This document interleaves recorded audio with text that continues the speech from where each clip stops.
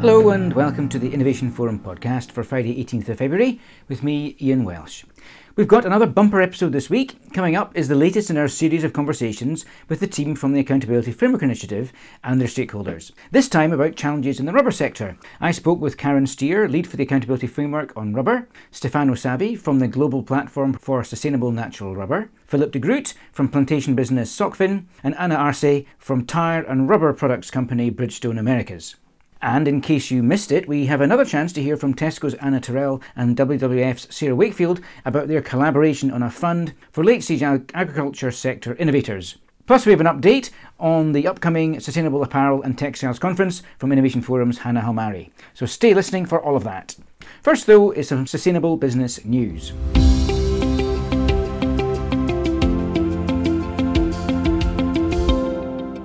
Carbon offsets technology platform Carbonplace has been joined by three more banks, BNP Paribas, Standard Chartered and UBS, joining NatWest, Itaú Unibanco, NAB and CIBC. Underpinned by blockchain, Carbonplace is a settlement platform being developed to facilitate reliable, secure and scalable trading of high-integrity carbon credits. It's expected to be fully operational by the end of 2022. Once up and running, the platform is designed to provide robust settlement infrastructure for marketplaces and exchanges, encourage increased delivery of high-quality carbon credit projects, and develop a strong ecosystem for the voluntary carbon market. On its website, Carbonplace argues that the voluntary carbon market has a critical role in supporting the transition of companies to net zero emissions as part of their climate action strategies. Only credits verified under internationally agreed and science-based standards, including credits from REDD+ projects, will be listed on Carbonplace. Global drinks giant Coca-Cola has announced plans to boost the share of its products that come in returnable or refillable containers from the current 16% to 25% by the end of the decade. The company had been asked in a shareholder resolution from activist group As You Sow and Green Century Capital Management to establish stronger refillable goals. As ever, definitions are important. Reusable packaging, in this context, refers to refillable or returnable glass and plastic bottles and also dispenser stations where consumers bring their own container. Coke's refillable and returnable rates vary significantly between markets. Returnable glass and refillable PET represents half of sales in 20 markets already. As highlighted by industry website Beverage.com, Coca-Cola has already some innovative schemes in place, including its so-called universal bottle that was introduced in 2018 in Brazil and then across a number of South American markets. This reusable PET bottle is used across Coke's brands. Customers return the bottle to point of sale and receive a discount on their next purchase. Bottles are stored by the retailer and returned to Coke, then cleaned and refilled with fresh branding. These bottles are used up to 25 times and have reduced plastic use by 90%, according to the Ellen MacArthur Foundation. The Brazilian soy sector continues to attract a great deal of attention. A new piece of research involving academics, Greenpeace's Unearthed, and the Bureau of Investigative Journalism alleges that over 1,000 square kilometres of Amazon forest has been taken over by expanding farms between 2009 and 2019. The Amazon soy moratorium came into force in 2008, banning the sale of soy from deforested land. And researchers found that, while the moratorium had indeed halted the conversion of rainforest into soy, farmers are clearing the land to grow other crops and for cattle ranching. This allowed farmers to sell soy as deforestation-free, while in fact cutting down trees for other commodities. Allegations that the soy moratorium has been violated are of course nothing new. Some studies have linked over 1 million tonnes of soy in UK farmer supply chains to deforestation. Industry groups have called for the moratorium to be tightened with strengthened legal teeth to make it harder to get around. UK retailers are cancelling contracts with suppliers on the basis of ESG standards, according to new research from Barclays Corporate Banking. Over the period from January 2021 to January 2022, 21% of the UK's 302 largest retailers withdrew from arrangements with suppliers because products supplied were not meeting sustainability standards or down to poor staff labour conditions. Barclays concludes that increasing focus among investors, employees and consumers has driven supplier divestment decision-making. Another factor, the report says, is that the pandemic has focused attention on supply chain frailties and increased awareness of social inequalities more generally. The Innovation Forum Spring Events Series will include conferences on responsible and ethical supply chains, the future of food, and business action on climate change. All details of who is participating and how to register for tickets is available on the Innovation Forum website. The 2022 Sustainable Apparel and Textiles Conference will be from the 26th to the 28th of April. To find out the latest news about the event, earlier this week I spoke with Innovation Forum's Hannah Halmari. Welcome, Hannah. Nice to talk to you again. So we've got the conference coming up very soon now. Any new panellists come on board? Hi, and yeah, we've had a number of great speakers agree to join us. So we'll be hearing from speakers from Reformation, Mass Holdings, River Island, PVH, Dr. Martens, and many more. I know I say it's very soon, but the few weeks between now and the end of April will pass very quickly indeed. What are the emerging themes, Hannah, in the agenda? So, as always, we'll be focusing on the biggest environmental and social issues facing the apparel industry. So, over the 3 days, we have a number of focus sessions where we're looking at things like how we can scale circularity, what regenerative apparel looks like in practice, how brands can reduce emissions towards net zero targets, and of course, how they can drive positive social impacts throughout the supply chain. Excellent. There's some really big issues that we'll be talking about for sure. What are the opportunities for listeners to get involved? Registration for the conference is still open. You can register online. And if you book your pass before next Friday, the 25th of February, you can save £100 on that. And we also do have a number of group booking discounts available. So if you will be booking as a group, please do feel free to reach out to me and I'll provide you with the correct discount codes. Okay, so that's important to remember. £100 discount for passes if you book before the 25th of February. Hannah, thanks for joining us. Thanks, Ian. Rubber supply chains have been rather under the radar, and I was very interested to find out more about the sustainability challenges for the sector when I spoke with Karen Steer, manager at the Rainforest Alliance and lead on rubber for the Accountability Framework, Stefano Savi, director of the Global Platform for Sustainable Natural Rubber, Philip de Groot, head of agronomy at SOCFIN, and Anna Arce, senior manager for corporate sustainable governance at Bridgestone Americas. The conversation was the most recent in Innovation Forum's ongoing series with the Accountability Framework. Certainly, compared with other commodities such as palm oil or soy, the rubber sector has rather flown under the radar. But it is big business. Globally, more than 12 million tonnes of natural rubber is produced every year, generating $300 billion and supporting 40 million people directly and indirectly, primarily in Southeast Asia. A recent ZSL Spot report into rubber supply chains identifies a number of risks from the expanding rubber sector, including deforestation, biodiversity loss, and impacts on watercourses, as well as the sorts of social risks that are typically associated with agricultural commodities, such as labour rights and land tenure issues. And we'll be talking about some of these in more detail a little later on. To address these issues and more, the World Business Council for Sustainable Development established the Global Platform for Sustainable Natural Rubber in 2018. More recently, the GPSNR has been partnering with the Accountability Framework, focusing on developing best practice through real-life on-the-ground examples. So joining me today to discuss all of this are Karen Steer, manager at the Rainforest Alliance and lead the Accountability Framework on rubber, Stefano Savi, director of the Global Platform Sustainable Natural Rubber, Philip de Groot, head of agronomy for rubber at SOCFIN, and Anna Arce, senior manager corporate sustainability governance at Bridgestone Americas. Welcome to you all. Karen, let me turn to you first. Perhaps you can give us a brief introduction or a reminder about what the Accountability Framework is all about, and then outline your work in the rubber sector and how you're working with GPSNR. So the Accountability Framework Initiative, or AFI, is a coalition of leading environmental and human rights organizations that operate globally as well as in tropical commodity-producing countries, and that came together to advance a shared goal of making responsible agriculture and forestry supply chains the new normal. And we're doing this in two different ways. First, by providing the accountability framework itself, which is a clear and common roadmap for achieving responsible supply chains with regard to eliminating commodity-driven deforestation and ecosystem conversion, as well as full respect for human rights. It's a set of 12 core principles, guidance, and definitions for setting robust policy commitments, implementing them, and demonstrating progress on those commitments made. The framework reflects the consensus of the AFI coalition members, as well as international norms and expectations of buyers, stakeholders, and investors. And secondly, the coalition works together to promote uptake of the framework.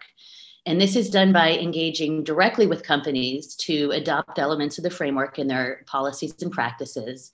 And then also by engaging with industry associations, multi-stakeholder and reporting platforms, and other initiatives to embed the framework in their own policies and guidelines. And so these initiatives have looked to the accountability framework as a starting point for developing their own sets of requirements and guidance, because the framework offers a solid reference for responsible supply chains that is recognized as accepted good practice and therefore allows the initiatives to proceed with greater confidence that their policies and guidelines reflect international norms. And also because it allows these initiatives to fast track their own processes by taking a lot of the deliberations and the wheel reinventing out of that policy development process so they can proceed more quickly from policy development to implementation. And as an umbrella framework, it also enables all players to speak the same language and work off the same roadmap, which is really what we need in order to mainstream globally. So we were approached by the Global Platform for Sustainable Natural Rubber a few years ago as they were just starting to think about and develop their own policy framework that their member companies would need to follow. And organizations who are members of both GPSNR as well as the AFI Coalition encouraged them to ground their policy in the AFI's core principles, definitions, and guidance. So after the GPSNR itself made that decision to look to the framework, we then closely engaged with them over a few-year period to adapt the framework to be applied more specifically to the rubber sector and to fit what GPSNR calls its desired state for the natural rubber chain. And this has been a really great collaboration also for us because it takes the framework, which is globally applicable for all commodities, and it contextualizes it for the rubber sector specifically. So that when we're approached by companies producing or sourcing rubber who are looking to use the framework, we can then point to GPSNR for that guidance and support. Stefano, then, perhaps you can give us a bit of introduction to the GPSNR. So what's the purpose of the organisation and what's its scope?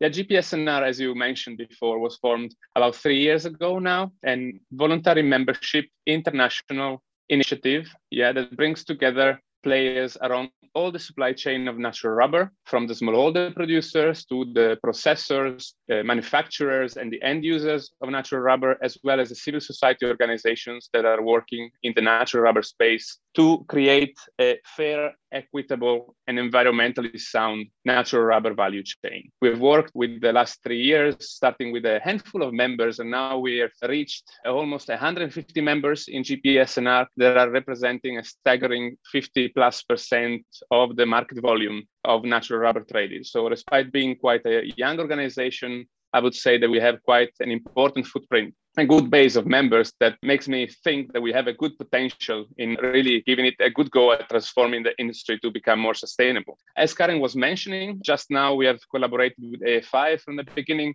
and I think it's helped us a lot in understanding how to work together with companies and with civil society organizations and understand what's the pathway towards a more sustainable value chain. AFI has helped us a lot with their pillars in understanding that we need to first get companies and members to set commitments. And this is what we've worked on in the first years of GPSNR, with what also Karen was mentioning, the development of our policy framework.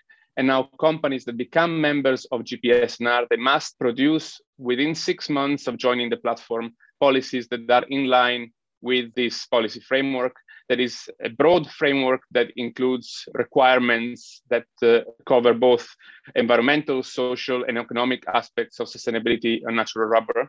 Currently, GPSNR is working on basically the second step of the AFI pillars, if I can so call that. But the second part is implementation. And we are working on developing an implementation guidance for companies. And we've also worked this last year in producing and agreeing at our General Assembly on a set of reporting requirements that members will have to complete on an annual basis to report on progress towards achieving the commitments that they set up in their policies. So with that, we are trying to create now and finalize our complete assurance model for GPSNR that will include a risk-based approach and measurements for monitoring and evaluation and systems to allow companies to make claims about the sustainability of natural rubber, which is something that is currently in the works within GPSNR. A lot of work with a lot of members, but hopefully we're going to have the ability of pulling all the reins in and getting this to be put into fruition to make real change in the supply chain.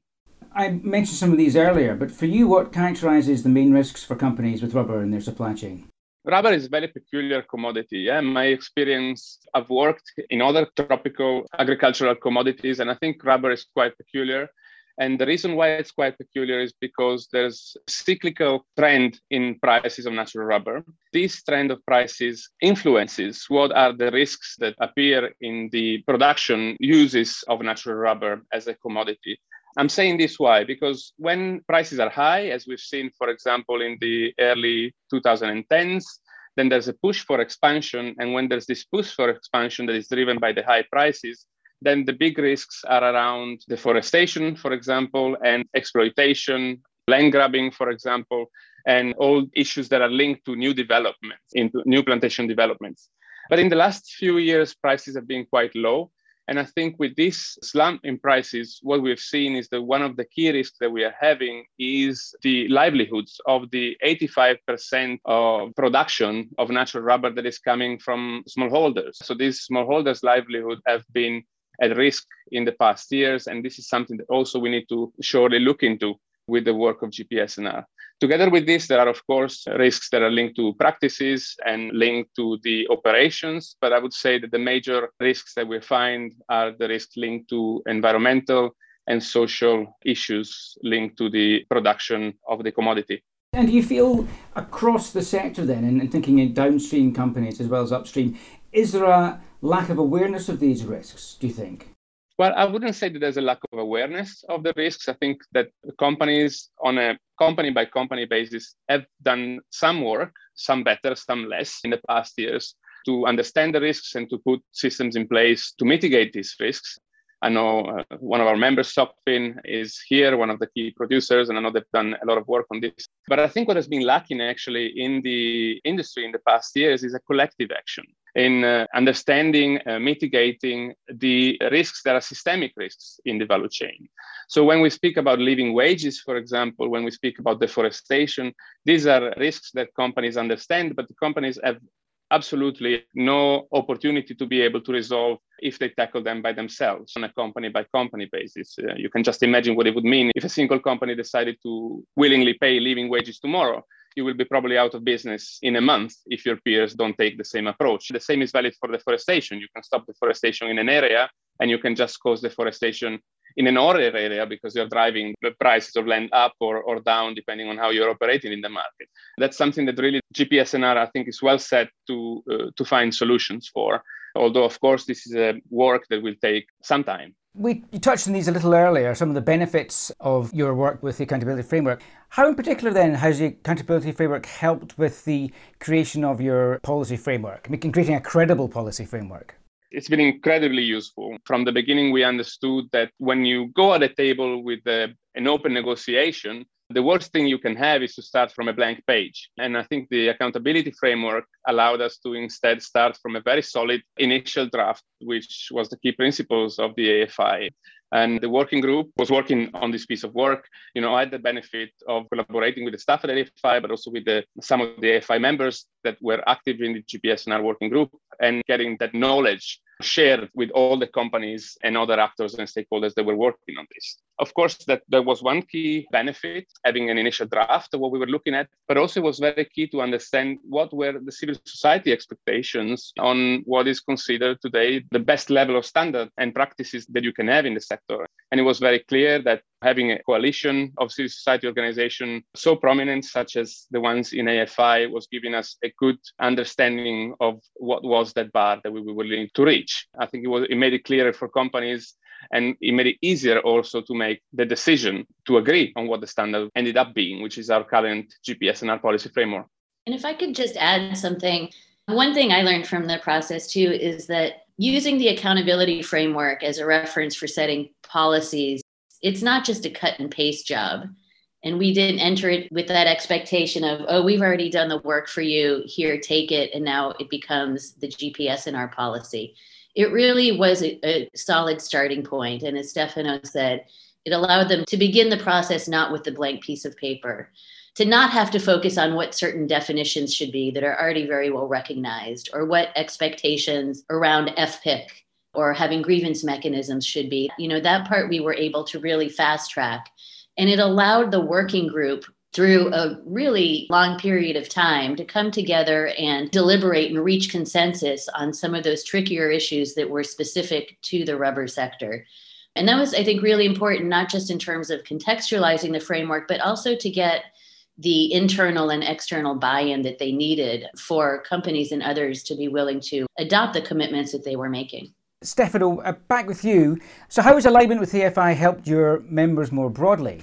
We have a vast array of members in GPS now that come from very different experiences. We have very large companies that have very many resources and a vast ability of dealing with sustainability issues. And this is one side of the spectrum. We also have companies that are smaller companies and then maybe are starting their sustainability journey. And I think what the AFI framework gave us is a solid ground to understand from all of these companies what are the expectations and what is the end goal in the journey. With the understanding of that, also starting creating a level of discussion within GPSNR that made us understand what were different perspectives from different actors and what are the different pathways that we need to start taking, both as a collective and on a company by company basis and on a stakeholder by stakeholder basis to achieve those goals that are set by the AFI. Everything is easier when you can see your destination. Yeah? It makes it easier for you to start the journey, to understand where are your gaps, and also understand if you think that maybe it's not the time for you to start, you don't think you're comfortable because you think that the goals are too high, but you have peers on the side that are able to tell you, here you go, this is what I did, this is where I am in the journey, maybe a few meters ahead of you, but this is the journey that I've taken so far, and you can do it as well. That was really helpful for all companies within GPSNR. I'd like to turn to Philip now. Philip de Groot from Socfin. Socfin, a company that develops and manages oil palm and rubber plantations in Africa and Southeast Asia. So Philip, why did Socfin join the GPSNR? First of all, you mentioned that tropical agriculture is our core business. Our group has a long-standing experience in managing rubber and oil palm plantations in West and Central Africa and Southeast Asia. It's an integrated group, so we are producing raw rubber and we are processing. So the first transformation, we are processing not only our own rubber, but also rubber coming from third parties, small farmers, surrounding communities, about 50-50. And then our trading company is selling our processed rubber to customers worldwide. Now, the tire maker sector is by far the biggest market for our main grade of natural rubber. And the last few years, our customers were asking more questions on sustainability aspects of the supplied rubber. And joining GPSNR has enabled us to meet all those expectations, provide the data, and that would be a first reason. The second reason is that our group has always tried to produce palm oil and natural rubber in an environmentally and socially friendly manner. For instance, we have been reaching out to communities and helped those who were interested to create their own plantations. We provided technical support, but still sometimes probably we had it wrong. The approach was questioned by CSOs, and we have learned over the last few years to communicate better, to better document what we are doing. And obviously, we have to continuously improve our internal processes with the aim of being among the front runners also for sustainable natural rubbers. So that would be a second reason. For these reasons, when it was created, GPSNR, we seized the opportunity and we helped shaping the platform, as we both have the experience with RSPO because of the oil palm, and we have extensive knowledge of the reality on the field in the rubber producing areas. In our case, it's predominantly Africa. So we think that we can positively contribute and that our views are valuable also for the platform. Let's think about some of the advantages for you then being involved in the collaborative platform. How does taking decisions as an industry, do you think, helps the sector streamline and standardize approach? Well, indeed, we are working within GPSNR with the whole sector. It's important if you want to develop a common set of principles and objectives. We are interacting with members at every level in the value chain within GPSNR. That will help us meet the expectations and also be realistic. It's a continuous process. Some members may be advancing at a faster pace than others.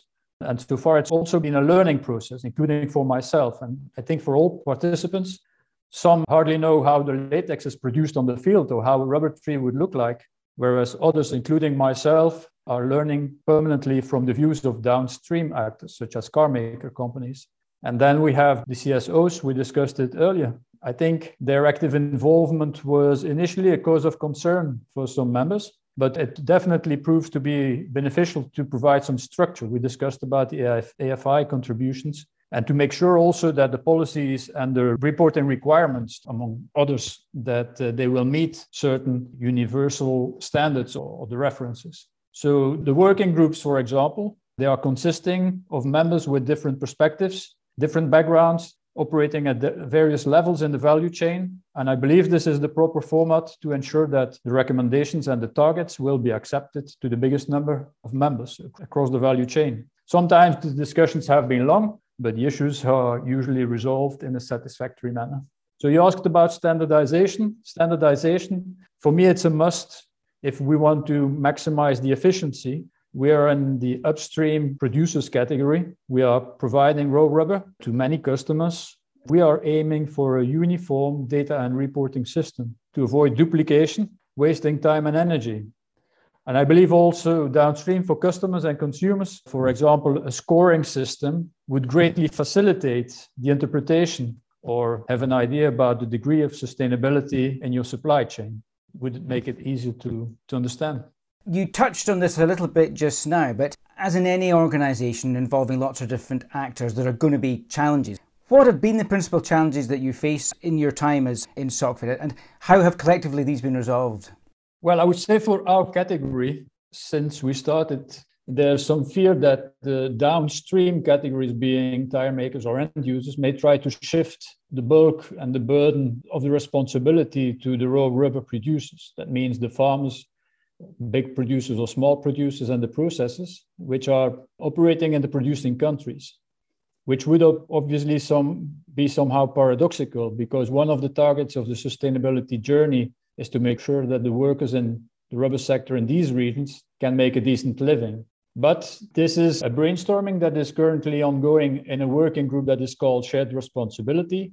Members of our category and smallholders are now anxiously waiting to understand how customers and consumers will encourage more sustainable production and differentiate those producers that are complying with sustainable natural rubber standards from those who are not. So that has been and is still a challenge. Otherwise, I think we are discussing issues, learning, listening to the various perspectives, also accounting for the concerns or the constraints of other parties, and then reaching agreements. I guess then that from your perspective, you'd recommend membership of the GPSNR to other companies involved in the upstream side of the sector? Yes, I believe that GPSNR as a multi-stakeholder platform will ultimately become the reference in natural rubber as it is going. The platform is benefiting from active participation of all relevant actors in the natural supply chain. So that means for a company, it can either stand on the sideline and then jump on the train at a later stage, or rather join today and thus influence the process. And I think it's probably better to be involved earlier on, as it allows starting to adjust your internal processes, policies, documentation, but also implementation, change some of your operational practices rather than catching up at a later stage. Yes, so I do. Let me turn now to Anna from Bridgestone. Bridgestone, of course, the global tyres and rubber products business. So Anna, Bridgestone, you've been a member of GPSNR from the start. So what for Bridgestone have been the benefits of being a member? As you well said, Bridgestone has been a GPSNR member since day one, as all other tire industry project members as well. I think part of the benefits of being a founding member is that it has allowed us to proactively have a role and a voice to represent one of the main natural rubber consumers in the world. So we have an important role to play, and we are aware of that. So being part of GPSNR has been critical for our progress towards a more sustainable natural rubber as well. We're able to better understand the organization, I would say, from just the fact of being there from the beginning. We have that historical background. We understand better the members, the challenges that we're facing, how some of those working groups or those projects have evolved with time. And it comes handy, to have all of that background, being such a big player in such a huge organization as GPSNR. We have an active role in working groups, just to name a few. We have firsthand understanding of the needs to drive that sustainable natural rubber value chain. And as Stefano said before, no single company can fix it all. So being part of the group that aims to achieve the same goal is critical. I know we talked about the policy framework earlier, didn't we? The fact that GPSNR have developed a policy framework. What's been Bridgestone's experiences of aligning with that framework? Well, the development of the framework was a reminder of how complex the natural rubber supply chain is and the multiple ESG impact opportunities that we have to address, just to name a few, where I talk about deforestation, human rights, etc. The process for developing the policy framework allowed for healthy debate, I would say, and consideration from Bridgestone's perspective. Not only as a tire maker, but we have multiple hats. We're producers and processors ourselves. So we have a particular role within the platform. As the policy alignment process, I would say that this was a very unique opportunity for Bridgestone and GPSNR to align on industry best practices, contribute to stronger natural rubber industry expectations moving forward. There was definitely a back and forward between Bridgestone and GPSNR Secretariat throughout, but the Secretariat was very responsive and supporting in this whole process. How have you found working in this multi-stakeholder environment? Philip mentioned a little bit about some of the potential conflicts between upstream and downstream. How have you found working in a multi-stakeholder environment has helped understanding the challenges for everybody rather than just your little bit of the supply chain? Definitely there's conflict, but also there's opportunities. I think that the platform has allowed us to have visibility over aspects of the upstream or downstream that we probably didn't have before, right? It's a network with a robust list of members. It's that first connection, I would say, or first-hand connection that we have with some of those members. The biggest value, I think, in my opinion, is the collaboration through the working groups and discussion sessions. Otherwise, I don't think that in a one-on-one scenario, we will get as much as we get from a group conversation. It's not one single company talking to another single company. It's a group representing a sector that represents the needs or the challenges or the opportunities for a bigger group. We listen, we consult with each member, we validate proposals, we define actions. And from the starting point, I think that the most important part of this is that the opinions of all the members are properly represented. So nothing here passes as a one sector initiative. Of course, there are differences. Of course, we have to improve our dialogue skills, I would say, and try to align and agree on certain things. But I think that's the beauty and the richness of a platform such as these. Right now, for example, I sit in the Share Responsibility Working Group, as Philippe mentioned before, and I think we have a huge challenge ahead of us, and we need to properly represent the upstream and facilitate the resources, the strategies, the actions that will enable the rest of the value chain members to implement and execute sustainable practices that will definitely at the end help us achieve the main goal here. It's a sustainable value chain for all. I asked Philip why he would recommend membership of the GPSNR to others in the upstream sector. Same question to you. In downstream sector, why would you recommend membership? I don't think I would only recommend it to tire makers, honestly speaking. I would recommend it to all supply chain actors because GPSNR's mission to lead those improvements are beneficial for all. We definitely will see a benefit of it, and as other tire makers will. But I think the beauty or the biggest gain is all members of value chain are properly represented. Benefits such as the network that we have, the possibility to impact the industry are the most valuable aspects to consider for me. I think standardization, speaking the same language, it's beneficial for execution, for implementation, that one individual company will have it more harder to do. I've got a question for everybody as we come towards the end of our discussion, and it's what should we be looking out for from the rubber sector in the next few months? Stefano, let me turn to you first. So what are you looking out for over the rest of 2022? First of all, I think it's been a couple of challenging years for everyone because of COVID. So my main hope for this year is that we manage to get that and the pandemic behind us, and we can really start having the work of GPSNR reaching the ground and starting implementation. Very close to getting that. We have fully funded capacity building projects that will start in Indonesia, in Thailand, and in Cote d'Ivoire this year. We're looking at the implementation guidance being produced, so I hope that will also help member companies start to work directly in their operation with the help of GPSNR. So yeah, from commitment to implementation is my hope for 2022. Philip, for you.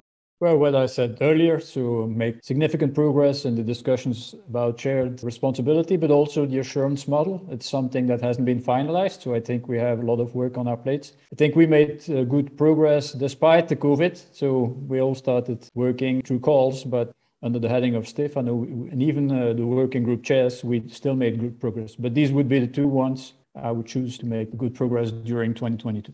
Anna, same question to you. What are you looking out for over the course of this year? I agree with Philip with the assurance model. I definitely would like to have approval on the share responsibility framework and see some progress in terms of the roadmap and immediate actions for all members. Karen, back to you. Perhaps more broadly, what are you looking for from the rubber sector this year? Just going back to what I said before, that, there's a really solid policy framework in place, but in order to turn it to implementation, it really does take the collaborative problem solving that is very apparent in the platform. And so I'm just looking forward to all of the various work streams and working groups within GPSNR to make the advances that they need to overcome the challenges around traceability and shared responsibility and all the other issues that were mentioned. And so I really think that this is going to be a great year for more collaboration and more work all along the supply chain to turn from just making commitments to actually doing good on them. And then I guess looking beyond rubber, particularly for downstream companies, rubber is generally not the only product that is in a car, a tire, a shoe. Many of the other types of products that are being developed by companies who are members within GPSNR. One of my hopes is that they look not just at setting and implementing commitments for their rubber operations, producing and sourcing, but also at a more corporate level to look at all the other commodities. For example, it was referenced palm oil or soy or whatever some of these other companies are also working in, that they have commitments across all of their supply chains and all of the commodities that they're using. Thanks, everyone. It's been a fascinating conversation, and thank you very much for all your insights. Perhaps we can come back and have the conversation again in a year's time when we can see where we got to. But for now, my thanks to Karen, to Stefano, to Philip, and to Anna. Thanks so much indeed. Transforming the food system and overcoming the many environmental challenges it faces will require innovation at scale. With food production responsible for around a quarter of all greenhouse gas emissions and at the centre of many other environmental issues, Tesco and WWF have come together in an Innovation Fund project designed to halve the environmental impact of the average UK shopping basket. And so, in case any food innovators have missed it, coming up now is a conversation my colleague Toby Webb had recently all about this new collaboration. My name is Toby Webb, and I'm delighted that joining me in this podcast are Sarah Wakefield from WWF and Anna Terrell from Tesco. And we're here to talk about their Innovation Fund, which sounds very interesting. We hear a lot about companies and innovation funds over the last few years. This is a particularly interesting one because there's a call to action at the end and some practical outcomes which we're going to be discussing. So looking forward to hearing about it. Anna, let me turn to you first. Just tell us briefly who you are and why is Tesco wanting to work with WWF on this fund? Thanks, Toby.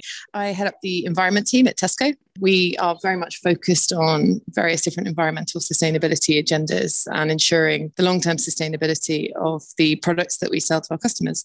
What's really nice about this particular initiative is that it's really about how we can bring together the networks of our suppliers and supply chains to actually start to work together to tackle systemic issues within our agricultural supply chains, issues that are really knotty and that we all face in some form or another. The intention of the Innovation Fund, which is a collaboration with WWF through our partnership with the organisation, is really designed to get innovative ideas, innovative thinkers and doers together to come up with solutions to some of these systemic agricultural challenges we face. Well, we'll get into some of the specifics of that in a minute, but Sarah, over to you for a bit of self-introduction and tell us why WWF wants to take part in something like this.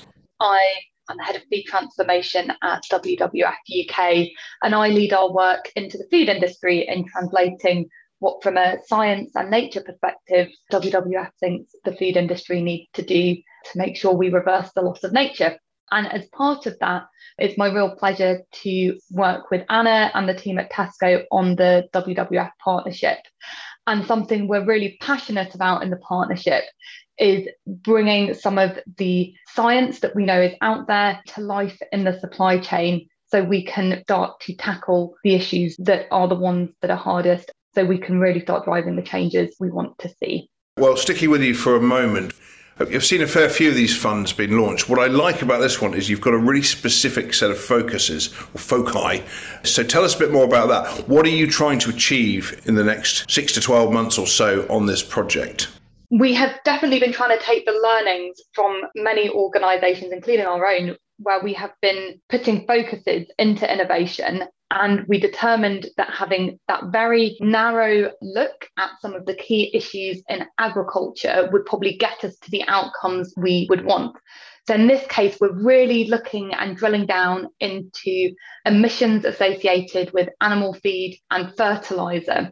And that is because we know that some of the key hotspot areas for greenhouse gas emissions and some of the hardest to tackle are within agriculture. And I'm sure we all have heard about some of the really exciting technologies that are out there and available, but a lot of them haven't had the chance to be tested in a commercial setting. They've only been tested in that test environment.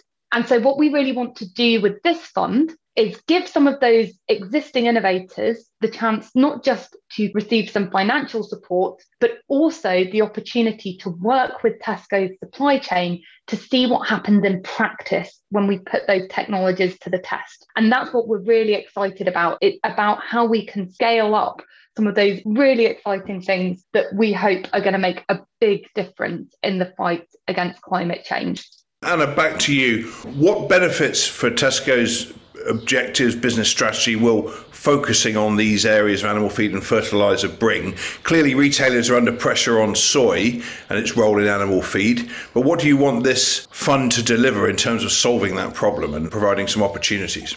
I think first and foremost, it's about proving that we can actually bring together innovators with suppliers in our supply chain to actually find new ways of working together, to Sarah's point, to address some of these issues and really test them in a real life situation and environment. And if we can do that and prove that, then we can actually look to scale it. And the challenge, as we know, is the scalability of the solutions that are coming into the market.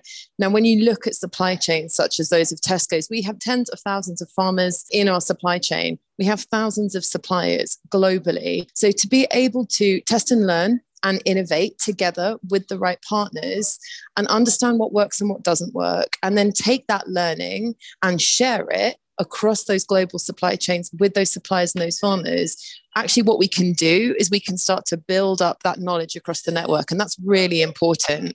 And the other thing to say is back to the emissions focus, 90% of our total group emissions sit in scope 3, of which a lot are agricultural based. And so by zoning in on very specific innovations within our agricultural supply chain, such as fertilizer, such as looking at alternative feed, then we can not only reduce our footprint, but again, share that learning with wider industry so that we can actually have a bit of a knock-on effect. So this is really about wanting to test, learn, innovate, and share that knowledge and learning with wider industry, because the food industry at large, we know, is such a major contributor, not only to emissions, but also the environmental impact it has. Yes, the stat you see bandied around a lot, particularly around COP, was sort of 30% when they bundled together agriculture and land use change and forests. I never quite understand why it all gets bundled together in quite that way, but nevertheless, the impact and the pressures are significant. Sarah, who are you looking for then to come to you and Tesco to take part in this? Organisations that have existing innovations, existing products that are ready to go and ready to be tested within another supply chain. Organisations who have been working hard on finding solutions to the issues that we've laid out. If you have something that you want to see it tested on a bigger scale or in a different space, those are the kind of organisations we're really looking for. And of course, to any of Tesco's suppliers who might be listening to this podcast too, we ultimately want to match those innovators with members of Tesco's supply base. So that will be the second phase of what we are doing. If you are a supplier and you've got a really great idea that you've been sat on, but have been scratching your head about how to make it happen, this is a really good opportunity to come forward with that as well. We are really excited about who might be out there. What sort of expectations do you have of those who might come forward for this? Some of these startups are often a couple of people in a laptop. Some of them have gone and got millions in investment. What sort of stage do you want those coming forward to be at? It goes back to what Sarah was saying earlier. What we want is an oven-ready solution, so something that's ready for the market and that we can actually apply and practice within the supply chain. You could be a one-person band, you could be something considerably larger. we're really not looking at the size and the nature of the organisation or the initiative. Rather, we're really focusing in on what is the solution and how can we actually run with it, test and learn within our supply chains. So we need something more than a concept, something that can be put into action fairly quickly then.